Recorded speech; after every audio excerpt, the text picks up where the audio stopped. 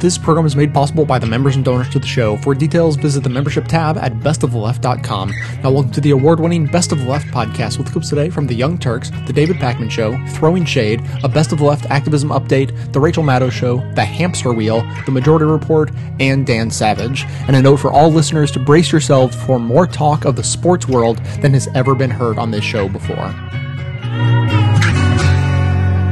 Minnesota Vikings punter Chris Kluwe wrote a very strongly worded letter to a politician in Maryland by the name of Emmett Burns. Now, the reason why he did that is because another football player, Ravens linebacker Brendan Ayanbaggio, wrote or made this video where he was very supportive of gay marriage, right? Mm-hmm. Did I pronounce his name correctly? Good enough. Good enough. Okay, so I have the video for you guys. This video really irritated this politician, Emmett Burns.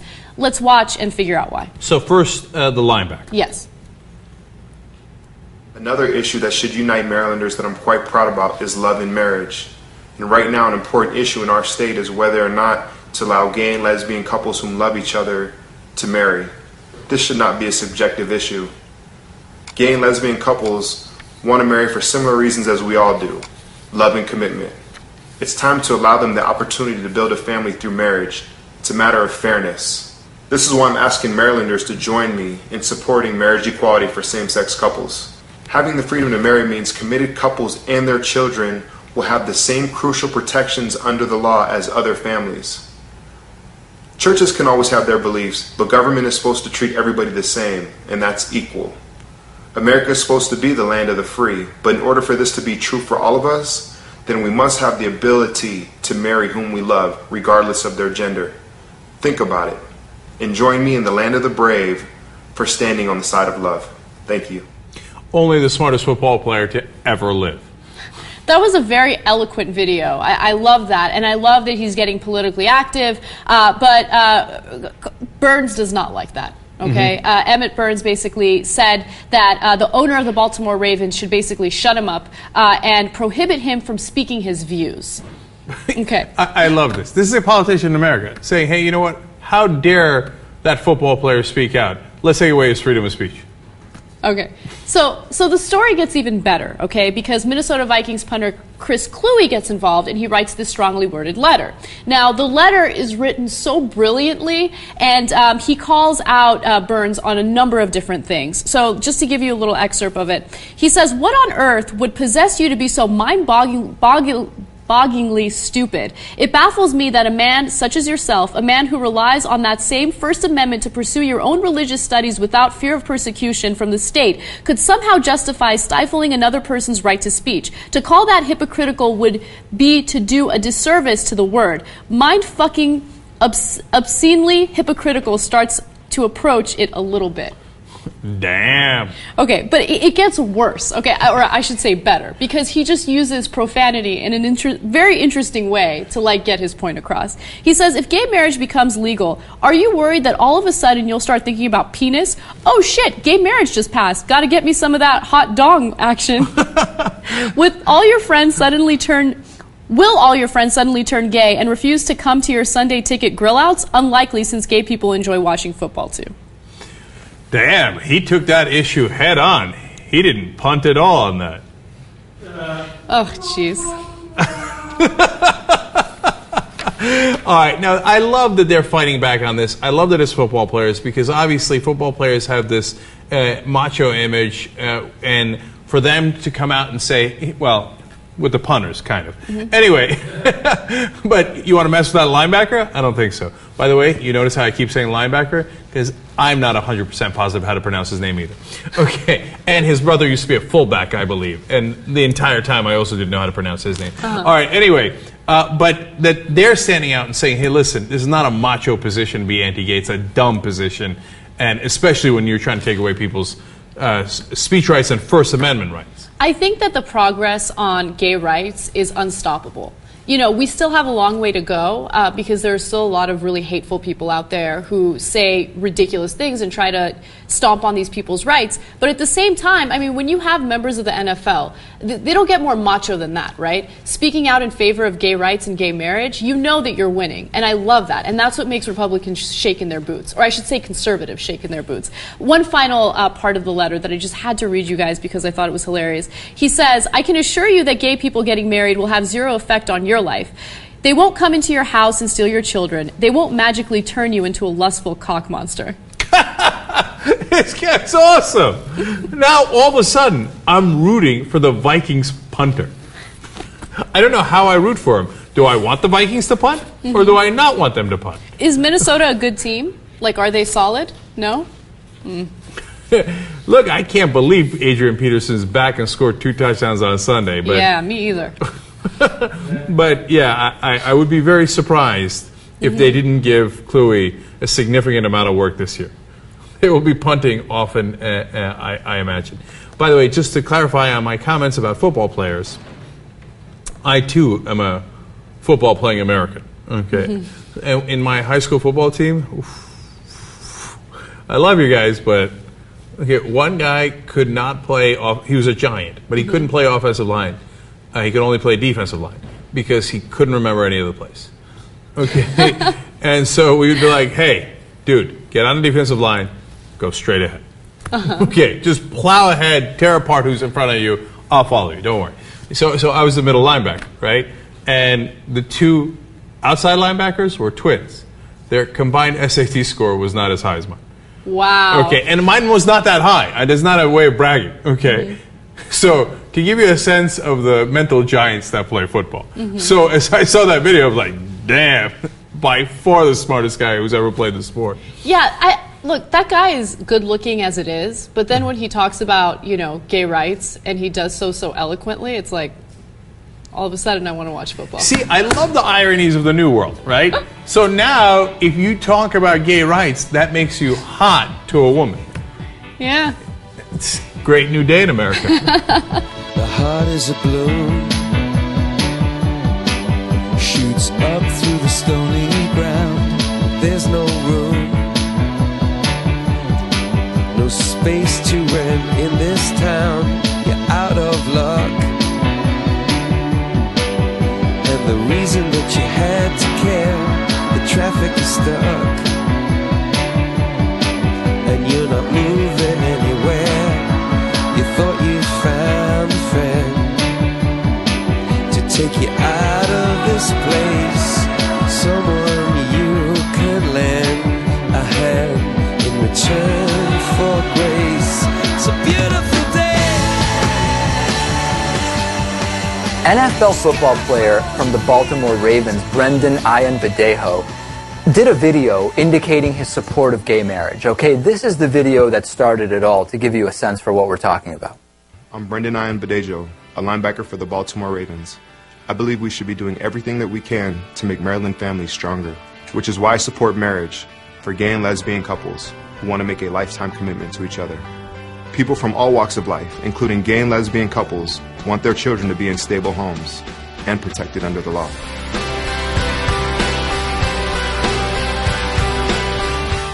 Okay, so very clearly, Marylanders support marriage equality, join us in support, etc., etc. Not anything even sanctioned, to be clear, because this is relevant for the story, not anything even sanctioned or promoted by the Baltimore Ravens. So far, so good. That's how it starts, Lewis. Right. Then we get a letter dated August 29th, 2012, addressed to the owner of the Ravens, Steve Biscotti, written by a Democrat from the Maryland House of Delegates named Emmett C. Burns, Jr., and he writes, "I find it inconceivable that one of your players, Mr. Brendan Ayanbadejo, would publicly endorse same-sex marriage, specifically as a Ravens football player.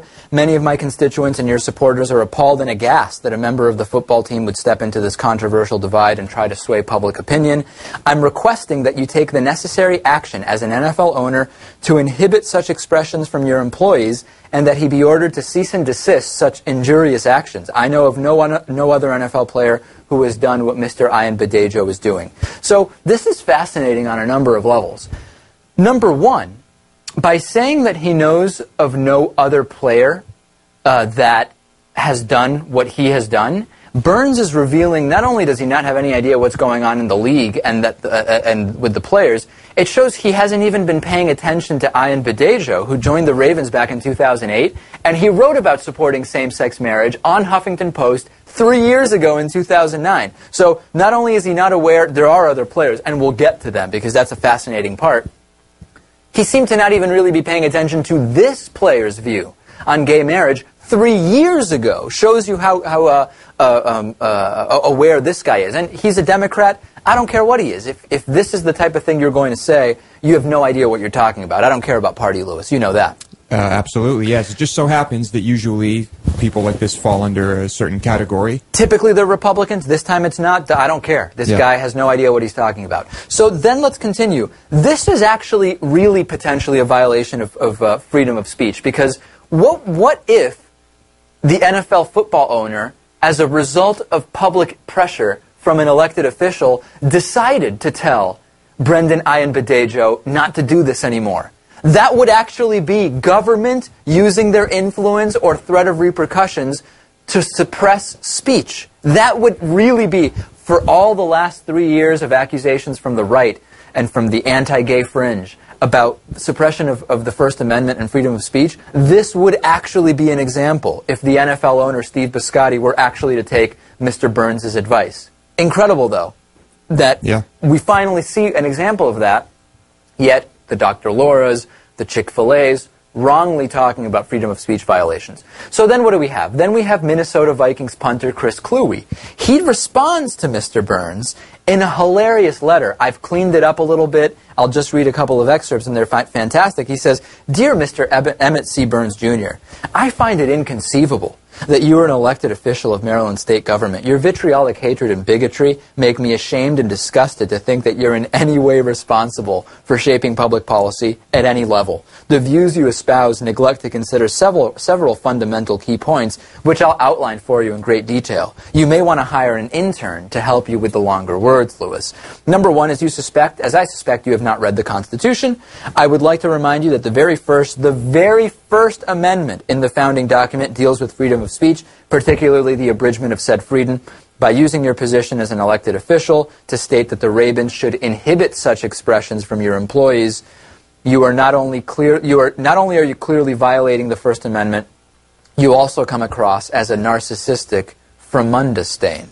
And he goes on and on and on, and he says, "P.S. I've also been vocal as hell about the issue of gay marriage, so you can take your 'I know of no other NFL player who has done this' and shove it in your closed-minded, lacking in empathy pie hole and choke on it." So I think that the Vikings punter was not thrilled with the letter. Is that fair to say, Lewis? I think we can conclude that, yeah. Hilarious stuff. Fantastic that NFL players and really athletes of all kinds are really starting to be more vocal about this, particularly when we've seen a lot of the fag word thrown around among sports, and it's kind of become a colloquialism, not the influence we want to have on young players of any sport who are coming up through the ranks, who look at these people as role models. Right. I can't think of a better role model for the youth. I mean, especially even when your parents at home might be saying things that you're unsure about or using or happen to be bigots themselves, and then you see someone you admire who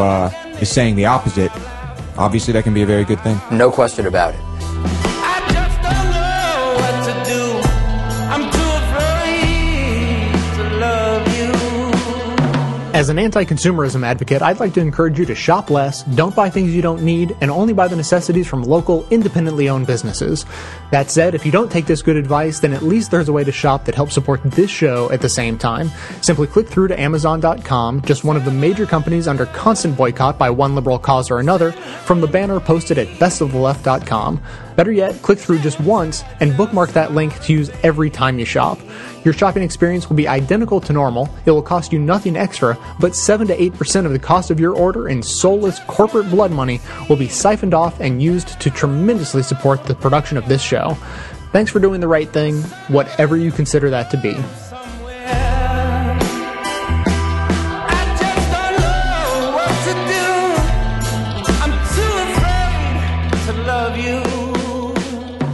Okay, big news in football. Many of you may have already heard about this story, but I'll recap some of it anyway. Baltimore Ravens linebacker Brendan Ayanbadejo has spoken out. Ayanbadejo has spoken out in favor of a Maryland ballot initiative that would legalize gay marriage. He spoke out pro-gay marriage, loves gay people, really well-spoken. This is huge for the NFL. Like, this is one of those things where it's like I almost saw a gay president happening before like this sort of endorsement in sports. Yeah. From someone who, does it Well, because those motherfuckers don't give a fuck anymore. That's exactly right. So not everyone was happy about this. Really? In fact, a member of the Maryland House of Delegates, this guy named Emmett C. Burns Jr. Does that name sound nice? It doesn't sound evil at all, right? Emmett C. Burns Jr. Yep. Asked the Baltimore Ravens owner, Steve Bisciotti, I think? Steve Buscemi, to stop Ayanbadejo from talking about this, to stop Brendan Ayanbadejo from talking about this. And he wrote to him, to the owner, this Emmett C. Burns, I find it inconceivable that one of your players would publicly endorse same-sex marriage, specifically as a Raven football player. Many of my constituents and your football supporters are appalled and aghast that a member of the Ravens football team would step into this controversial divide and try to sway public opinion one way or another.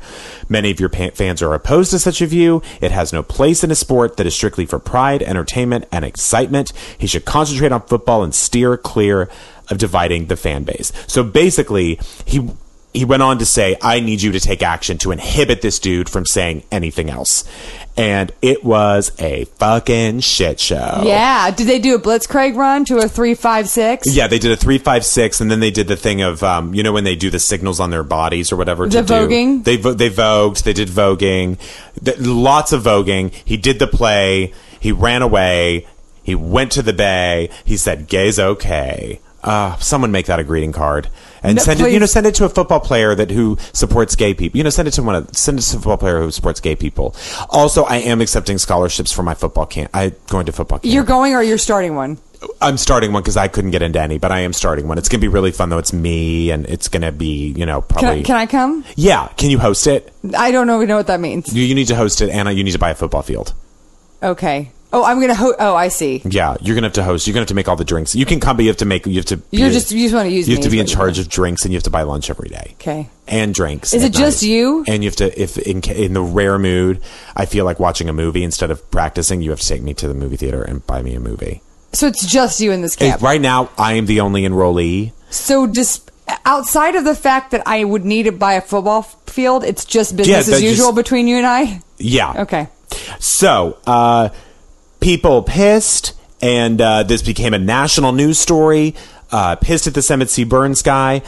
Ayanbadejo said, after all of this came to light, Emmett Burns, by the way, retracted it and was like, this was a mix-up. I didn't really mean what I said. Oh, a mix-up like Freaky Friday. Exactly. That's funny.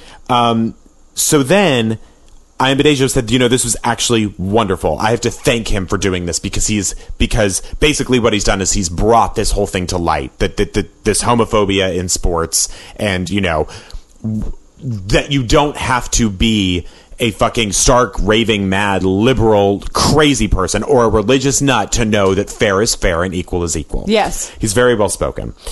Like me. So other football players have shown their support due to this. One of them is a former NFL player. Nolan Ryan? No, that's baseball.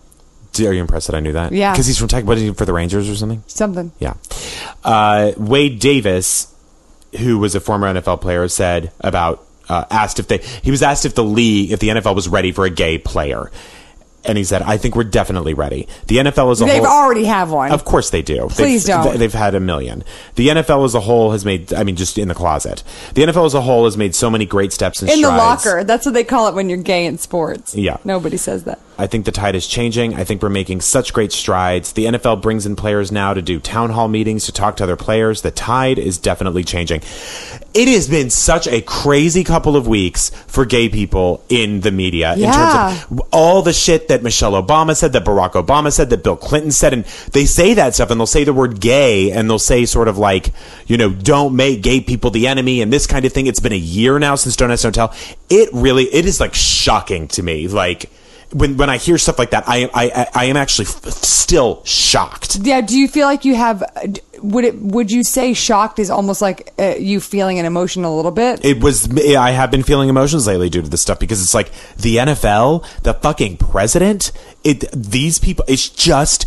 It really blows my mind, and it's so rapidly. I mean, I know it's been a struggle for a long time, but it just seems like the past 10 years, there has absolutely been a sea change. But there is that's the power of people speaking out. Yeah, you're absolutely right, because I would have thought that the NFL would have been like like I said before, the final frontier of what would happen. Now, something amazing that happened is a Minnesota Viking punter named Chris Kluwe came out in support of Brendan Ayanbadejo and all the things he said. He's also, in his own right, supportive of gay marriage, marriage equality and LGBT initiatives and all that kind of thing. So and anyway, tiny goatees. And tiny goatees. He's actually super handsome. He's very handsome. Extremely. He's too handsome for his own good. Exactly. He's married and has 2 children. I looked it up. So everyone step off. Kluwe sent a letter to this Emmett C. Burns. And I want to read you sort of the end of it. It was so well done and, so incredible. And then at the end, he just unravels in the most amazing way. Great. So this is the end of that letter. To Emmett C. Burns. I can assure you that gay people getting married will have zero effect on your life. They won't come into your house and steal your children. They won't magically turn you into a lustful cock monster. They won't even overthrow the government in an orgy of hedonistic debauchery because all of a sudden they have the same legal rights as the other 90% of our population. Rights like Social Security benefits, child care tax credits, family and medical leave to take care of loved ones, and COBRA health care for spouses and children. You know what having these rights will make gays? Full-fledged American citizens just like everyone else, with the freedom to pursue happiness and all that entails. Do the civil rights struggles of the past 200 years mean absolutely nothing to you? I'd like to say that I hope this letter in some small way causes you to reflect upon the magnitude of the colossal foot-in-mouth clusterfuck you so brazenly unleashed on a man whose only crime was speaking out for something he believed in. Best of luck in the next election. I'm fairly certain you might need it. What a brilliant, brilliant piece of work. Honestly, Aaron, you're going to have to fight with me over that, dude, because that's a letter. I want someone to talk to me like that. What do you mean? Because making fun of gay people like he did, saying you're a lusty cock monster and fuck you. No, he was and, in support of what you were doing. He knows you're a lustful cock monster. No, and saying you want to go after kids. You know what I mean? Scream at me, that kind of stuff. What? I'm on his side. I'm saying I agree with those things about gay people. No, he's using that as an example. That's what. Yep, they should be made an example of. Absolutely. When you say absolutely, what 2 things happen? Do you think about Absolutely Fabulous, or do you think about abs? Both. I think about if Absolutely Fabulous had abs. Great. So wait, we're gonna fight over this dude? We're fighting over this dude. I hate to say. Well, it's going to be a quick fight because I get to choose the weapons. You get to have 1 grain of grass, and I get to have a knife. What's a grain of grass? Is that pre-blade? Is that what it is? You get a seedling of 1 grass leaf. Grass. Kentucky bluegrass? What are we talking? Fine. It can be Kentucky bluegrass, but I get 1 knife and also knives attached to everything I'm wearing. I'll still beat you. That's why I added the knives attached to everything I'm wearing. Wait, are the knives open that you're wearing? Or are they? No, they're closed knives. What are you talking about? They're not fake prop knives. It's you. I don't even know if you know how to properly attach knives to your body. Well, I took a class called Attaching Knives to My Body, and it's the only class I've ever gotten to be in. I know. I taught it. Fuck.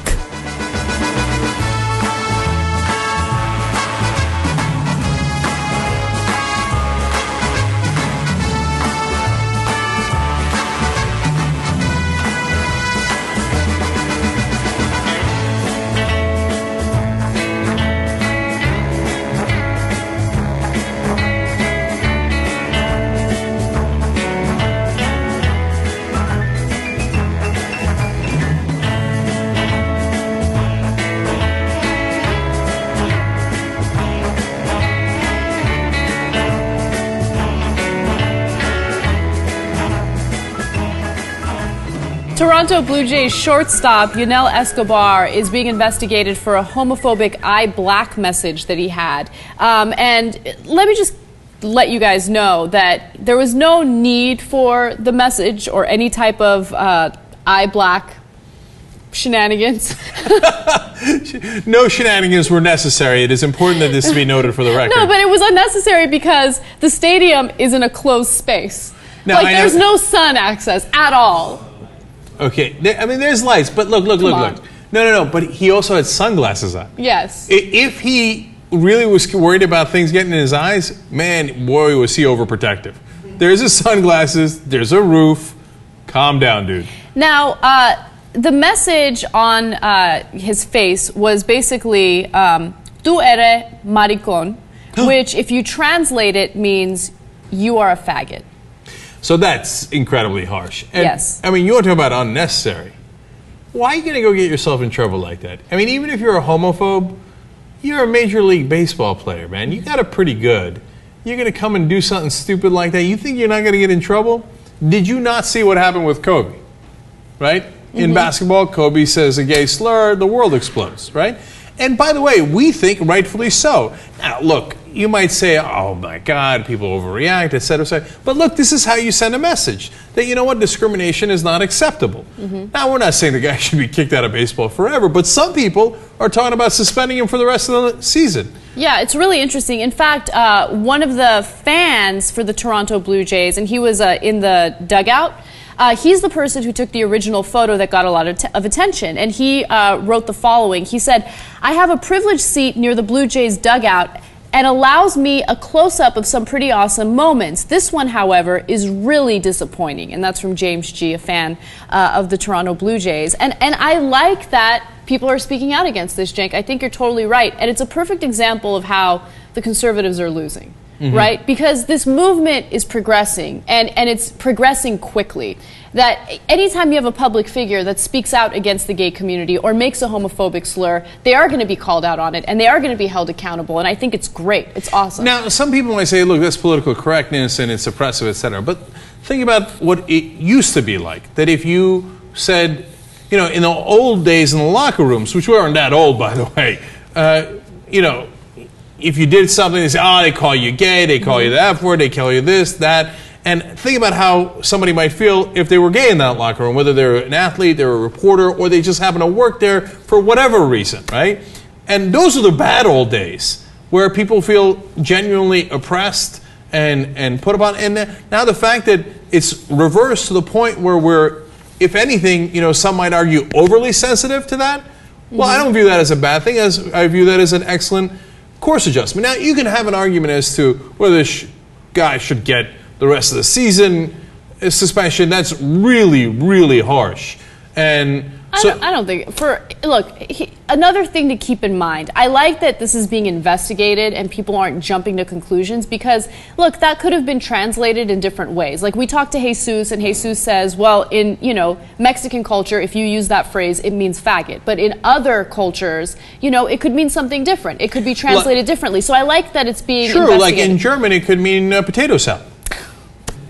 But I do want to note that if they do find out that that's what he meant, then no, a suspension is not that ridiculous. I think that it's... No, I don't think suspension is ridiculous. I think that he should almost certainly be suspended. Right. The question is how long. So, Jesus, not only our Mexican-American correspondent, but also our baseball correspondent, joins us for the rest of this conversation. Well, he actually got 3-game suspension, which I think it's fine. So in the end, after all that big to-do, he wound up getting a 3-game suspension, which is much lower than the rest of the season. And then obviously in a baseball season, it's at the tail end already. There's 2 weeks left in the season, 3 games. It's not that big of a deal. Now, you know, look, I've lost track of baseball. Are the Blue Jays in contention or no? No. So, in fact, having him serve out the, you know, especially for the rest of the season, actually wouldn't have been that bad either. Just a couple of weeks. Yeah, exactly, because it is around the time they bring up all their minor league call-ups, so they'll probably get more playing time anyways. So right.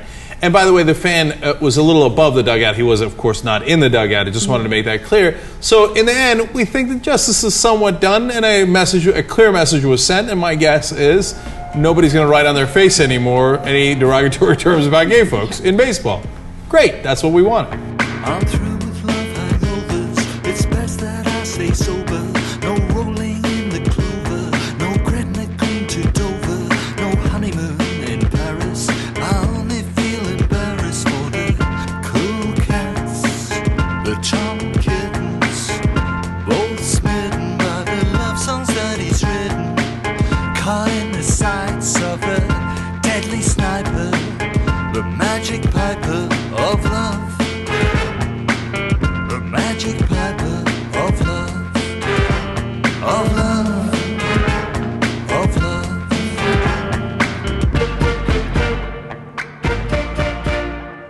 Welcome to the Best of the Left Activism Update. My name is Lauren, and I'm the activism czar at bestoftheleft.com. In recent weeks, there have been two incredible LGBTQ events in professional sports. One features the outspoken tenacity of athletes against homophobia, while the other reminds us why homophobia within the professional sports culture remains one of the last bastions for social and workplace discrimination. First, we have the unbelievable courage of the NFL's Minnesota Vikings punter Chris Kluwe and his powerfully clever and strongly worded letter to Emmett Burns, a Maryland Democratic politician whose incredulous attack against a Baltimore Ravens player's video in support of Maryland's marriage equality showed how far we've come that athletes themselves are stepping up by supporting one another and the LGBT community to fight for equal rights. Yet homophobia on the field still exists. Last year, Kobe Bryant was infamously suspended for uttering a homophobic slur on the court. And this past month, Toronto Blue Jays shortstop Yunel Escobar was caught wearing eye black that contained the translated words, "You are a faggot," during the game. While Major League Baseball and the Blue Jays condemned this act, Escobar was only given a 3-game suspension, and during an embarrassing press conference did not even admit that he had done anything wrong. This is why we need to take action. In all of U.S. sports history, there has never been a gay athlete in any of the top 5 sports who has publicly come out while actively playing. TheLastCloset.org is a news site whose mission is to find out why this is, and in doing so, provide a vehicle to pave the way for this historic event to unfold. And believe me, this mission matters.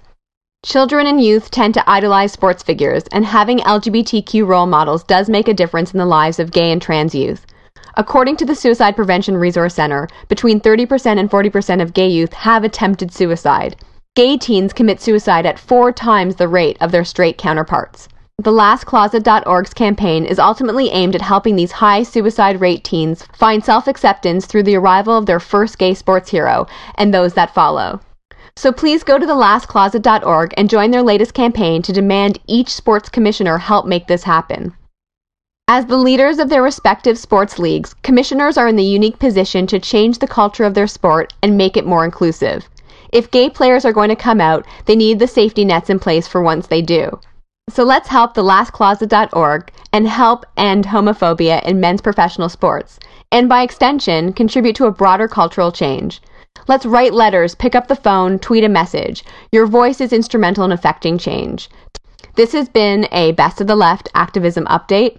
For more information about the links in this segment, please consult the show notes at bestoftheleft.com.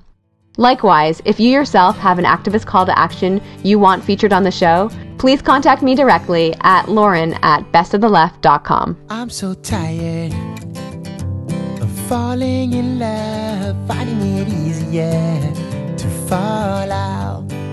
Here at Best of the Left, supporting the good works of others is our entire reason for existence.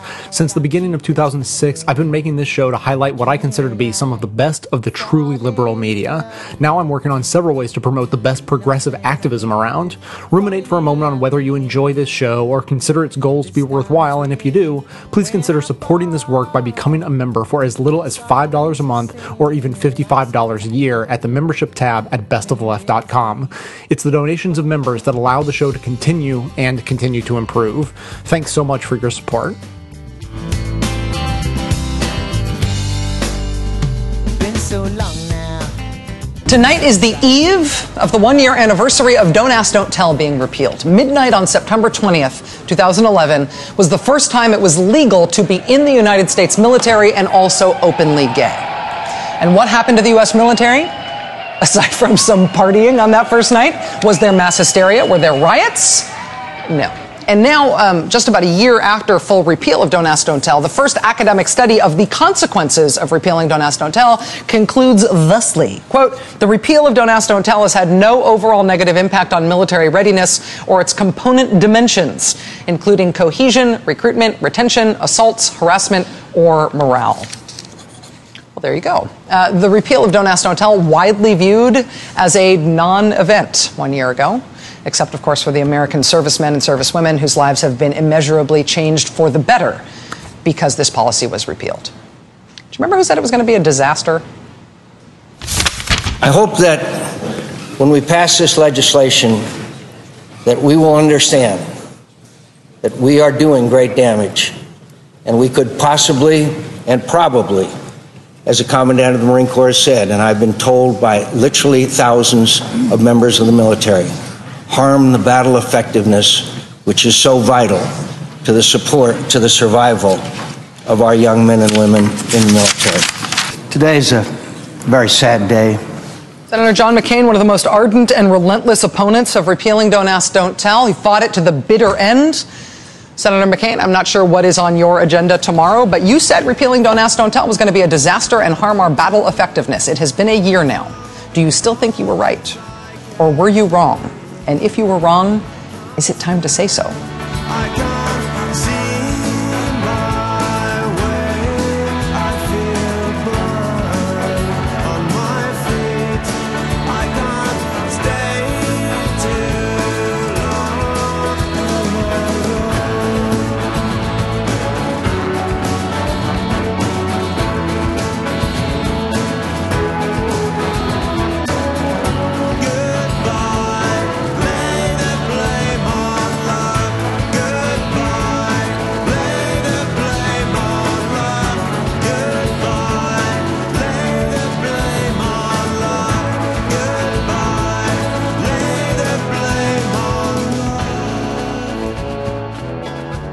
One year after the repeal of Don't Ask, Don't Tell, the first academic study of the military's open service policy has found what, Lewis? Absolutely no negative consequences whatsoever. Big surprise. Yeah, really, shocker. The study was published Monday by the Palm Center, which is a research branch of the Williams Institute. It found a number of things, including no overall negative impact on military readiness, no impact on unit cohesion. Remember when that was the favorite talking point of the right? It will affect unit cohesion. No effect. No effect on recruitment, no effect on retention, no effect on morale. Incredible. But obviously it corrupts the moral fiber of our country. The fiber has been corrupted. One soldier told the authors of the study that in the initial period after the repeal, he kept hearing derogatory anti-gay language of some form in his unit. Yet when he confronted them and spoke out about the behavior in terms of leadership and professionalism, their conduct improved. Incredible. Because you no longer have to hide your sexuality, you can actually call people out for using anti-gay slurs, and because they're like, oh wow, this is a person who's serving with me and I respect them and I value them, I'm not going to do that anymore. It seems that, shocker, this has actually improved the situation in the military. Yeah, I don't see how the opposite could happen. Obviously, it's an improvement.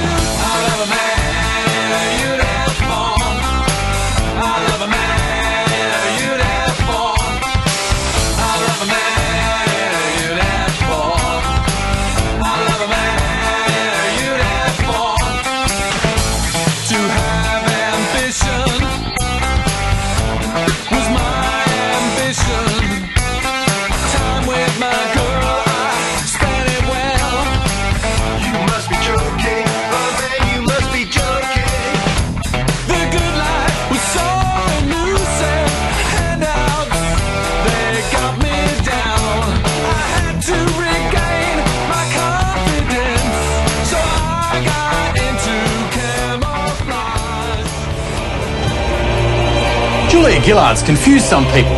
How can an unmarried, atheist, left-wing first female Prime Minister be opposed to gay marriage? So I've come to the National Marriage Day rally to find out the arguments against gay marriage. Stand up for marriage. Maybe they make more sense when they're not singing.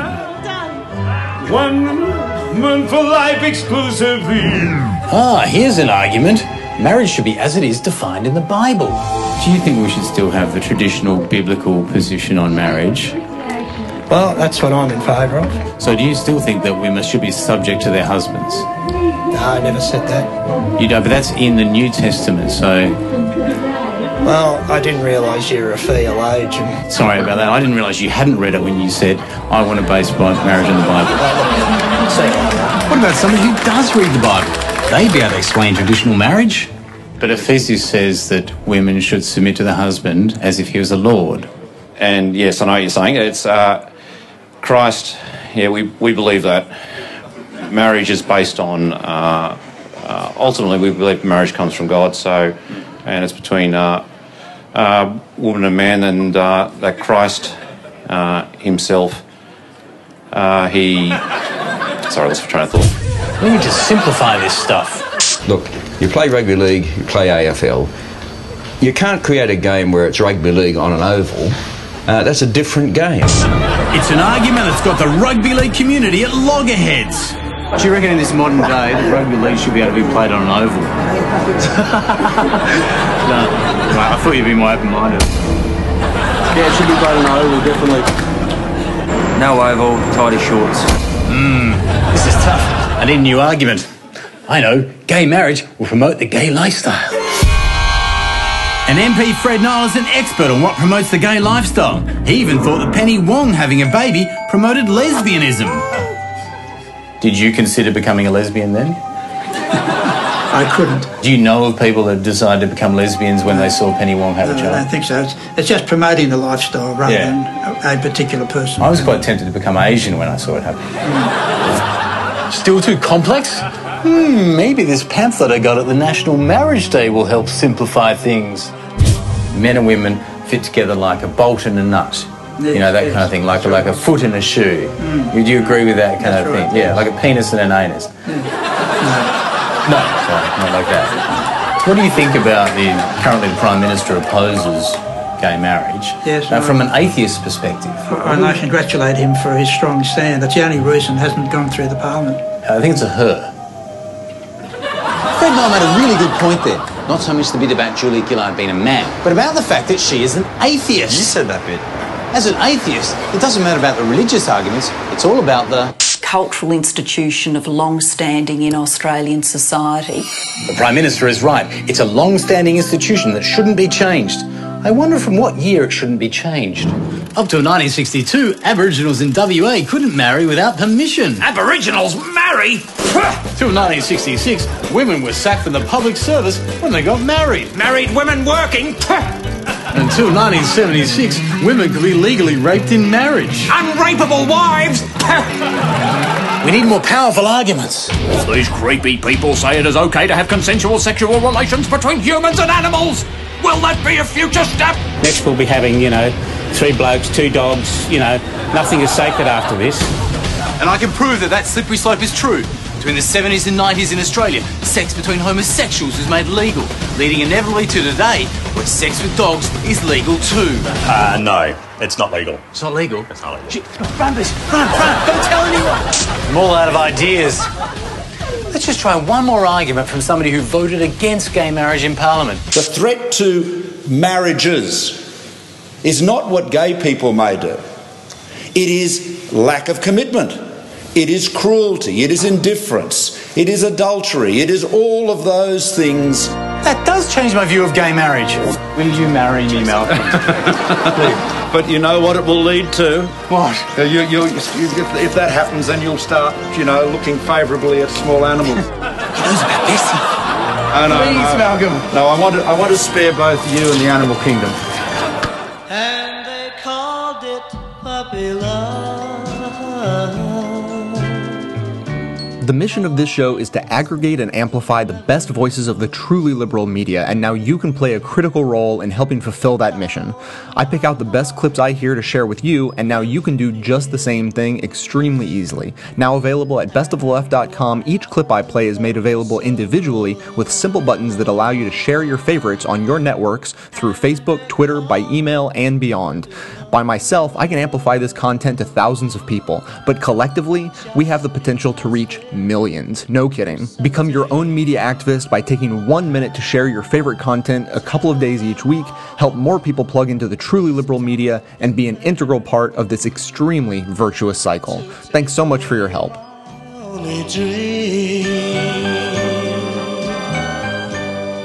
There's a committee to save the Erie County Republican Party. They're a very right-wing group. They believe that the party has to be saved by people interested in protecting gay rights. Oh, my God, gay lovers. We must protect the Republican Party from it.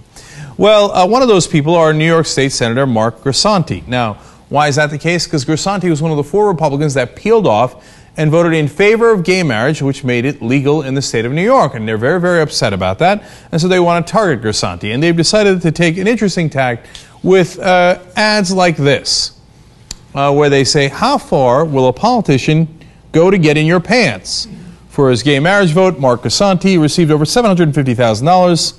Sometimes they're political whores. And then it appears that they have a bit of a controversial picture associated with that. And those pictures actually come from a gay porn company called Corbin Fisher. Here's another part of the ad. Make sure your son says, "Thank you, Mark Grisanti." I don't know which of those gentlemen is your son, but apparently that is the fear that they are trying to put in you. Okay. So, this is outrageous, unacceptable, etc., except I'm not sure that it is. So, now the pictures are one thing, and we'll get back to that in a second. But as far as the facts are concerned, they're not that far off. So what happened with the 4 Republicans are that they used to vote against gay marriage, like all the Republicans in New York.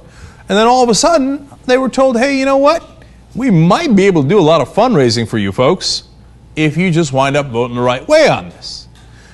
There were 3 hedge fund managers in New York who are incredibly rich, who are Republicans, but in favor of gay marriage, who said, yeah, I think we might be able to step up to the plate here.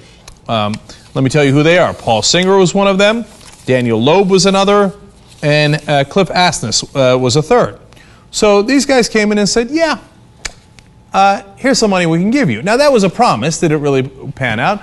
Well, there was a lot of money that went down after the 6 months after that vote. In fact, the governor, who's a Democrat, of course, Cuomo, wound up getting $6 million as he emphasized over and over that he got gay marriage passed in New York. So that was a lot better than his normal toll. Well, how about those Republicans that switched over? Well, State Senator Roy McDonald got $447,000. which is a lot of money for a state senator. In fact, let me give you this fun fact. To give you a sense of perspective, that is 27 times more than he had raised in the same period in 2009. 27 times more. That's what you call buying a politician. Okay, overwhelmingly so. And the rest are similar. Senator Stephen Salen got $425,000 in the latter half of 2011.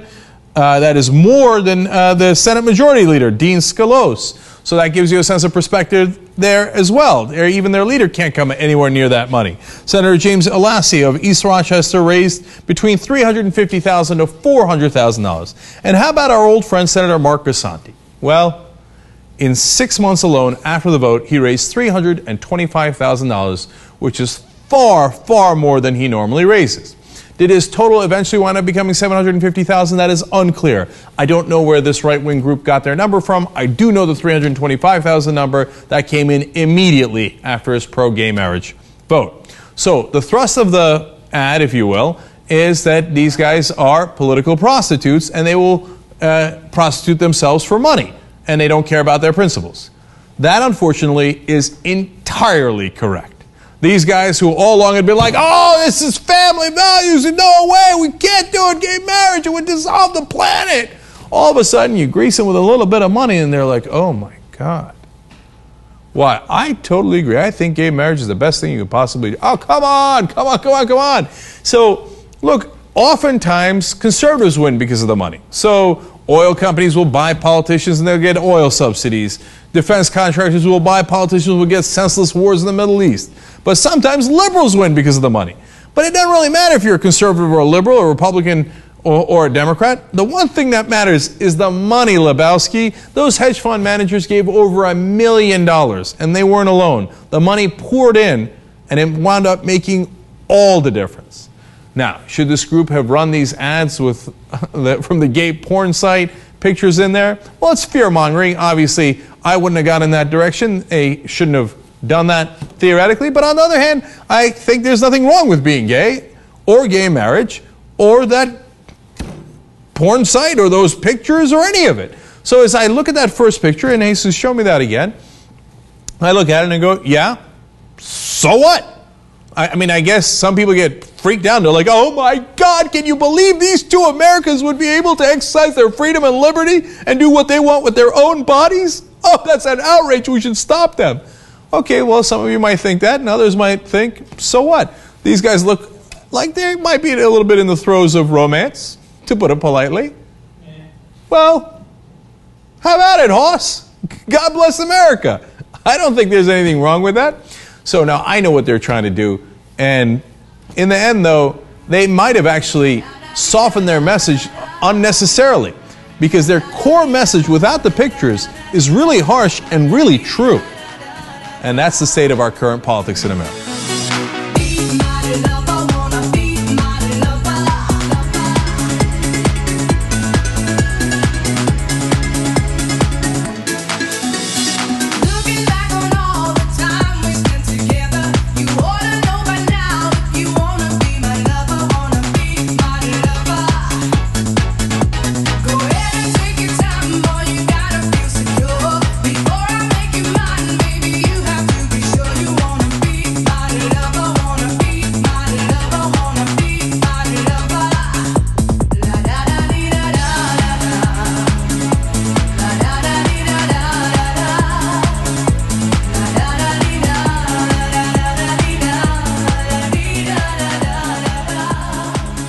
So let's get right in with the good news, right? We already talked about the fracking. That's good news. And in California, though, I think, if I remember correctly, Jerry Brown just vetoed I can't remember where that story is. What did he just veto? He vetoed a domestic workers' rights bill. Right, of course He called not. it a noble endeavor, but had problems with the specifics of it. In other words, it was effective. It's a noble endeavor, but if it's actually going to give rights to domestic workers, that we cannot have. No. Sorry. No. Anything that reeks of unionization, no. However, to his credit, he did sign. California has become the first state to ban homosexual conversion therapies. Mom! Why did you do that to me? Which sometimes can involve a guy hitting a tennis racket against a couch. It sets a precedent rooted in scientific evidence and child protection that other states should quickly follow. Quote, this bill bans non-scientific therapies that have driven young people to depression and suicide.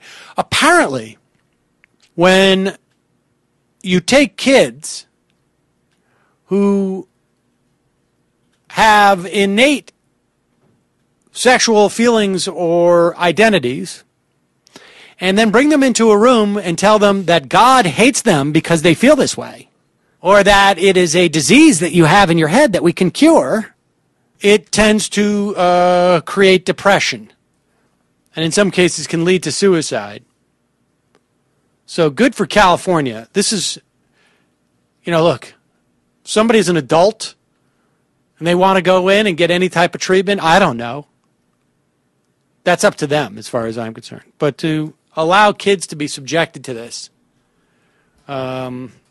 because they don't have the breadth of experience to know that they're not considered a freak in by the greater society now. That notion that they're some type of freak is a function of maybe their family or the community that they live in. And when they get to be 18 and they can flee that community, they can hopefully go to another place where, oh, that's actually completely normal. So, if you're an adult and you want to do this because probably you grew up in a household like that and have yet to sort of recover, that's up to you. But the bill was introduced by State Senator Ted Lieu from Torrance to prohibit medical health professionals from, quote, engaging in sexual orientation change efforts with minors. An extensive review of peer-reviewed scientific literature was cited as evidence for the law, which will go into effect on January 1st, 2013. So there's a lot of freaks out there banging on their couches with tennis rackets while they still can in front of teenagers. Hopefully that it's good to hear that practice will end. So that's some good news, folks. I don't want no part of this crazy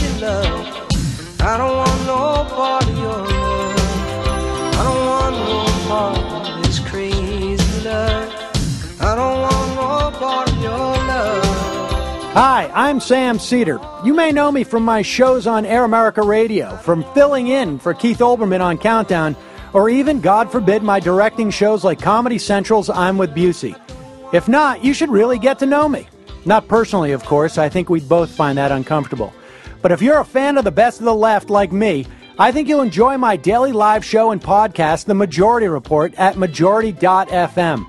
It's a daily dose of political news, analysis, and guests like Chris Hayes, Robert Reich, Digby, comedians like Mark Maron, Janine Garofalo, filmmakers like Morgan Spurlock and Lucy Walker, and on occasion, between my rants on raising taxes, ending wars, and decorporatizing our democracy, I can be mildly amusing. I'm unbought and unbossed daily on The Majority Report at majority.fm. It's all over the evening news, all about the fire in your life on the evening news. I'm going to play a clip from Michelle Obama's speech to the Democratic National Convention. If farmers and blacksmiths could win independence from an empire, if immigrants could leave behind everything they knew for a better life on our shores, if women could be dragged to jail for seeking the vote, if a generation could defeat a depression and define greatness for all time, if a young preacher could lift us to the mountaintop with his righteous dream, and if proud Americans can be who they are and boldly stand at the altar with who they love, then surely we can give everyone in this country a fair chance at that great American dream. I just want to pause here to emphasize what a big fucking deal that was, to use a Joe Biden-ism. Not just that, for years, really since the 80s, 88, gays have gotten name-checked in speeches at Democratic National Conventions, which usually meant slipping the word gay into a long list of, Democratic constituencies. But we've never been mentioned like this as a part of the, in the rousing section of the speech, this big American dream sort of fireworks going off, rabble-rousing thing. And the struggle for gay and lesbian equality equated to the founding fathers and their revolution against the British, the immigration experience, women's struggle for the vote, the African American civil rights movement, Martin Luther King, and then we come right there at the end, right before the invocation of the American dream, and the place goes crazy. That is so significant. That tells you everything you need to know about the difference between the two parties right now. I know there are a lot of right-wing dumb fuck homos out there who are trying to confuse gay and lesbian voters. Oh, hey, we had a cocktail party at the Republican National Convention and 600 people came. That means the GOP is on your side. Please don't read our platform, which calls for the reinstatement of Don't Ask, Don't Tell and a ban on marriage equality, a platform plank that was written by Tony Perkins of the Family Research Council, SPLC designated anti-gay hate group. Please don't look at that.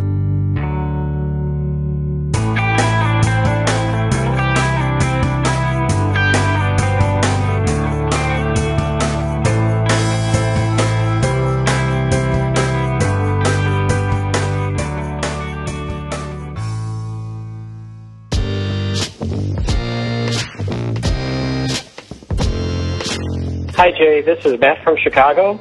Just listened to your podcast about legalizing marijuana, and I want to leave a comment about that. I come from a family background where addiction has been a problem, and I myself have suffered from addiction. The study discussed in your segment from Le Show rang true to me. Some of the discussion on your show was good, and it made me think perhaps more of this should be left up to the states. I think that's a healthy discussion we should have. However, there was a lot on your show that I found unconvincing. From having opposed legalization for my entire life, I can tell you that I've been privileged to have some lively discussion, mostly from people who have practiced confirmation bias. That is, only paying attention to information that supports your point of view. They haven't done the Google search for information that says doing drugs, particularly marijuana, is harmful. But that information is also out there, and from good medical sources, including the National Institutes of Health. Your show took on a big topic and there were many points to cover, but to keep it brief, let me just say that there was one item that upset me the most, and that was the piece from the Young Turks about the beheadings in Mexico and how that wouldn't happen if pot were decriminalized. Perhaps the concept of decriminalization needs to be better explained to me. Does it mean that people caught with pot won't be arrested, but you still cannot buy pot from the grocery store? If that's the case, then I imagine we would still see beheadings in Mexico. And if that's not the case, then pot would become a second tobacco industry, complete with advertising, lawyers, corporate executives, and industry. To me, eliminating that is a much greater challenge than fighting the war on drugs, as we saw with prohibition. Advocates for legalization often tell me that pot is no worse than tobacco. But why do I want another cancerous weed being marketed around? Why do I want more dangerous smoke to pass through whenever I enter or leave a building? I don't want another tobacco industry. It's unfortunate enough that we have the tobacco industry we have. But the really outrageous thing about that piece to me was the blame placed on those of us who advocate for the criminalization of drugs. I did nothing to provoke those killings. No, it wasn't me. It was the people who used drugs that did that. The people who fund the gangsters and thugs and mobsters and killers by buying illegal drugs. When Chick-fil-A used its earnings to advocate against gay marriage, the appropriate action from opponents of Chick-fil-A was to defund it by boycotting their products. Why doesn't that reasoning carry over to drug lords? If you stop doing drugs that aren't prescribed by a doctor, you'll eliminate all reasons for killing. You'll also eliminate all the drug wars, the jails, and even the need for anti-drug laws, and you'll also be healthier. Anyway, Jay, I'm glad this show gave me a reason to think about this issue and call you, because it also reminded me that I have been enjoying your show for too long now without becoming a member. As of today, I am a proud member of Best of the Left. Even while we disagree on this issue, on most things, I assure you we stand together. Peace out. Thanks very much. Hey Jay, this is Colin from Cleveland. I was calling in response to the voicemail from Jim from St. Augustine. As far as him talking about progressives supporting the status quo and about the reasons our schools perform low is because we educate everyone with mental or physical disabilities as well.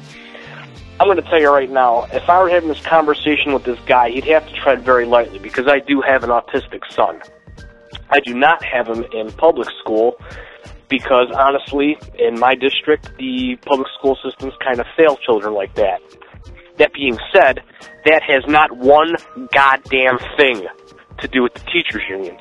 That has to do with the private company that the school board, not the teachers' union, the school district, hires to consult to figure out what kind of services your child is eligible for.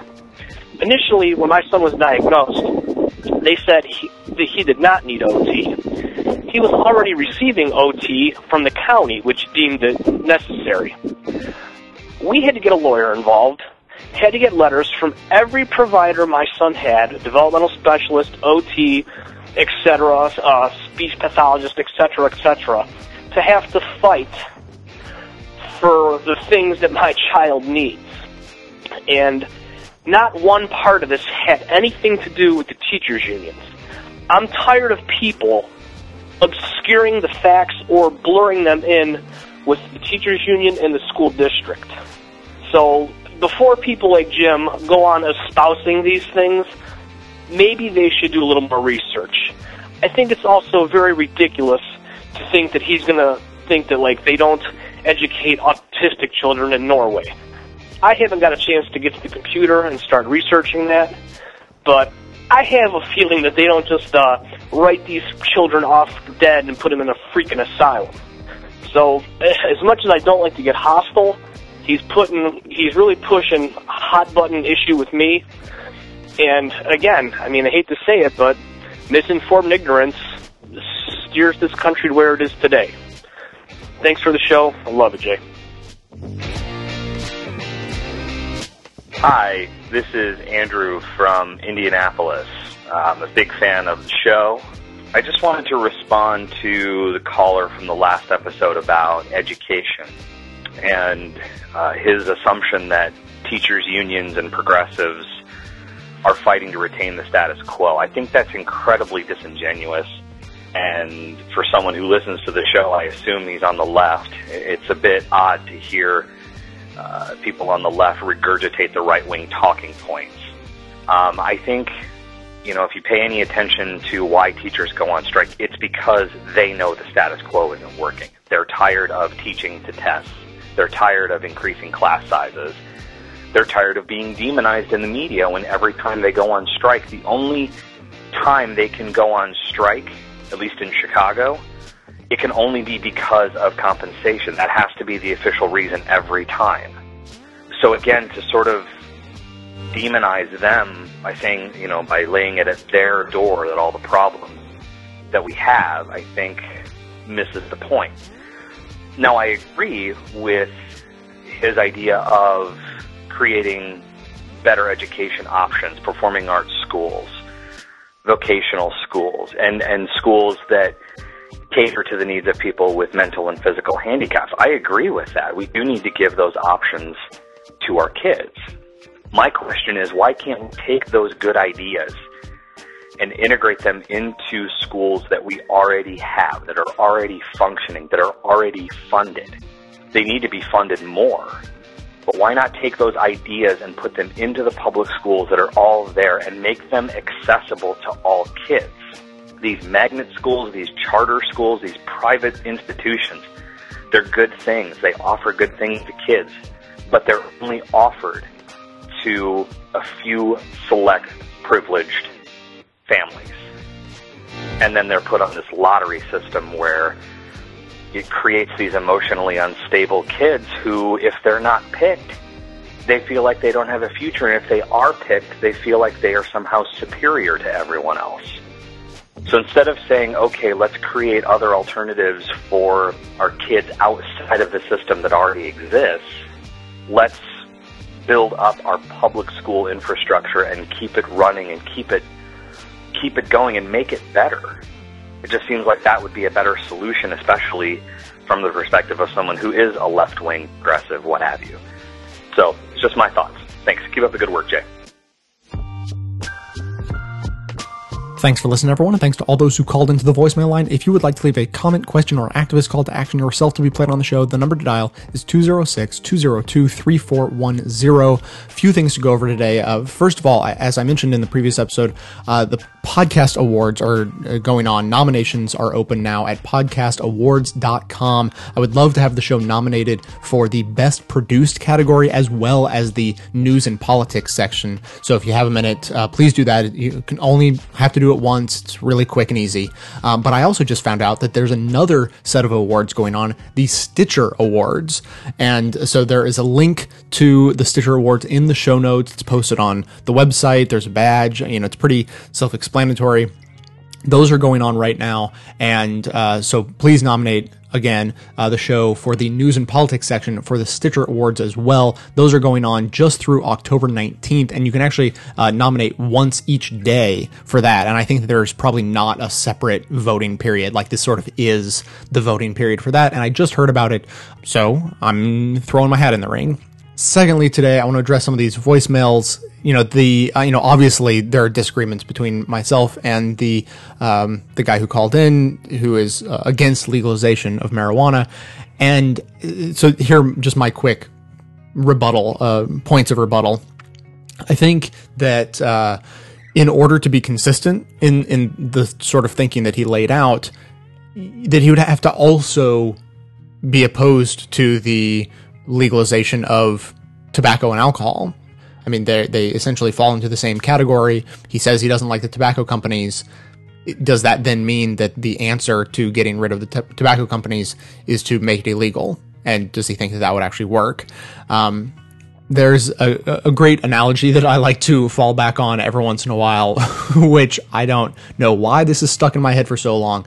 But from back when I was a kid, watching John Hughes movies on television, when they would come on pretty regularly, there was a line from the movie Pretty in Pink that has stuck with me all these years, and it's essentially the only line that has stuck with me. And it's when Molly Ringwald, as she usually is, was getting ready for a date that was not destined to go well or necessarily happen at all. but she was getting, she's putting her makeup on and like getting ready, even though it really looked like she was going to be stood up. And so her friend says, you know what you're doing? You're wishful makeuping. By putting your makeup on, you're trying to will this thing to happen when it's not really actually going to happen. And I do the same thing in the fall. I start wishful clothing myself because I'm excited about the cold weather, and so I start wearing jackets too early, and then I just walk around and sweat. And so I think this caller is wishful legislating, wishing that if we make it illegal, it will have the desired effect. He wishes for people to not smoke marijuana or tobacco. He doesn't want to walk around in smoke that causes cancer. He doesn't want it to exist, and so he hopes that by legislating it away, it will actually go away, which is clearly not the case as based on reality. It has been illegal for a long time, and yet it's still around all over the place. And it's not that I don't understand that instinct. I mean, myself, not only do I not smoke pot, I don't even drink. And so, as a kid growing up, knowing that I didn't like alcohol and thought, I never want anything to do with it, I heard about prohibition. I was like, well, that's what we need. That does sound like a good idea, because I don't like when people drink, and I think it smells bad and tastes bad and makes people act like assholes. And so, yeah, let's get rid of it. And so when I was a kid and had no idea what I was talking about, I sort of was like, prohibition, not such a bad idea. But of course, it's a terrible idea with terrible consequences that we, are aware of from our history books. Not many people actually are still around who experienced it. But that's the situation, and we're just in the modern day version of that. And so just because you want it to go away doesn't make making it illegal the actual right answer to getting your way.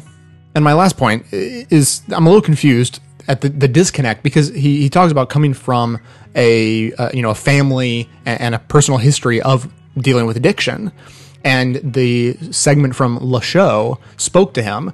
And in that segment, it talked about how using drugs and becoming addicted to them sometimes is like we are naturally wired to do that. And that he connected with that. So I don't understand the disconnect between understanding the natural inclination for people to do that and knowing that it is something that will never be expunged from human nature, while also saying all you have to do is not do drugs, and you just have to make the decision to not do it. When on any you can talk to any individual and try to convince them to not do drugs, but you can't talk to the human race and tell them to not do drugs in aggregate. There's always going to be people who they want to do drugs, and they're either ignorant of the effects of it, or they don't care, or whatever. And so you're never going to get rid of that element of it. So there we go. That's my last point. Just to follow up on Jim from St. Augustine, to correct the caller, he actually is a conservative, Jim is. And so don't be confused if you hear him saying things that sound conservative, because he actually is. Case in point, his Facebook profile indicates that Sarah Palin is one of the people who inspires him. So, it doesn't mean he's wrong about anything he says necessarily, but, that is the perspective he's coming from. And then finally, just on that topic of education, I really got a kick out of the comment about kids becoming emotionally unstable because of the lottery system at charter schools, because I am one of those kids who went through what I think was called a charter school or a magnet school or something like that had a lottery. And I've always wondered where my innate sense of superiority came from, and now I know. So that's pretty awesome. So keep the comments coming. If you have anything interesting to add, please do. The number again, 206-202-3410. And that is going to be it for today. Thanks to everyone for listening, and thanks to everyone, of course, who supports the show by becoming a member or making one-time donations. That is how the show survives. Of course, everyone can support the show just by telling everyone you know about it, and by spreading the word of individual clips you particularly like through your social networks at at bestoftheleft.com. Stay tuned into the show between episodes by joining up with us on Facebook and Twitter, and for details on the show itself, including links to all the sources and music used in this and every episode, all that information is always posted in the show notes on the blog. So coming to you from inside the Beltway, yet outside the conventional wisdom of Washington, D.C., my name is Jay, and this has been the Best of the Left podcast, coming to you every third day, thanks entirely to the members and donors to the show from bestoftheleft.com. Fine lines are black and white, 'cause you took apart a picture that wasn't right. Pitch burning on a shining sheet, the only maker that you wanna meet. A dying man in a living room, whose shadow bases the floor, and take you out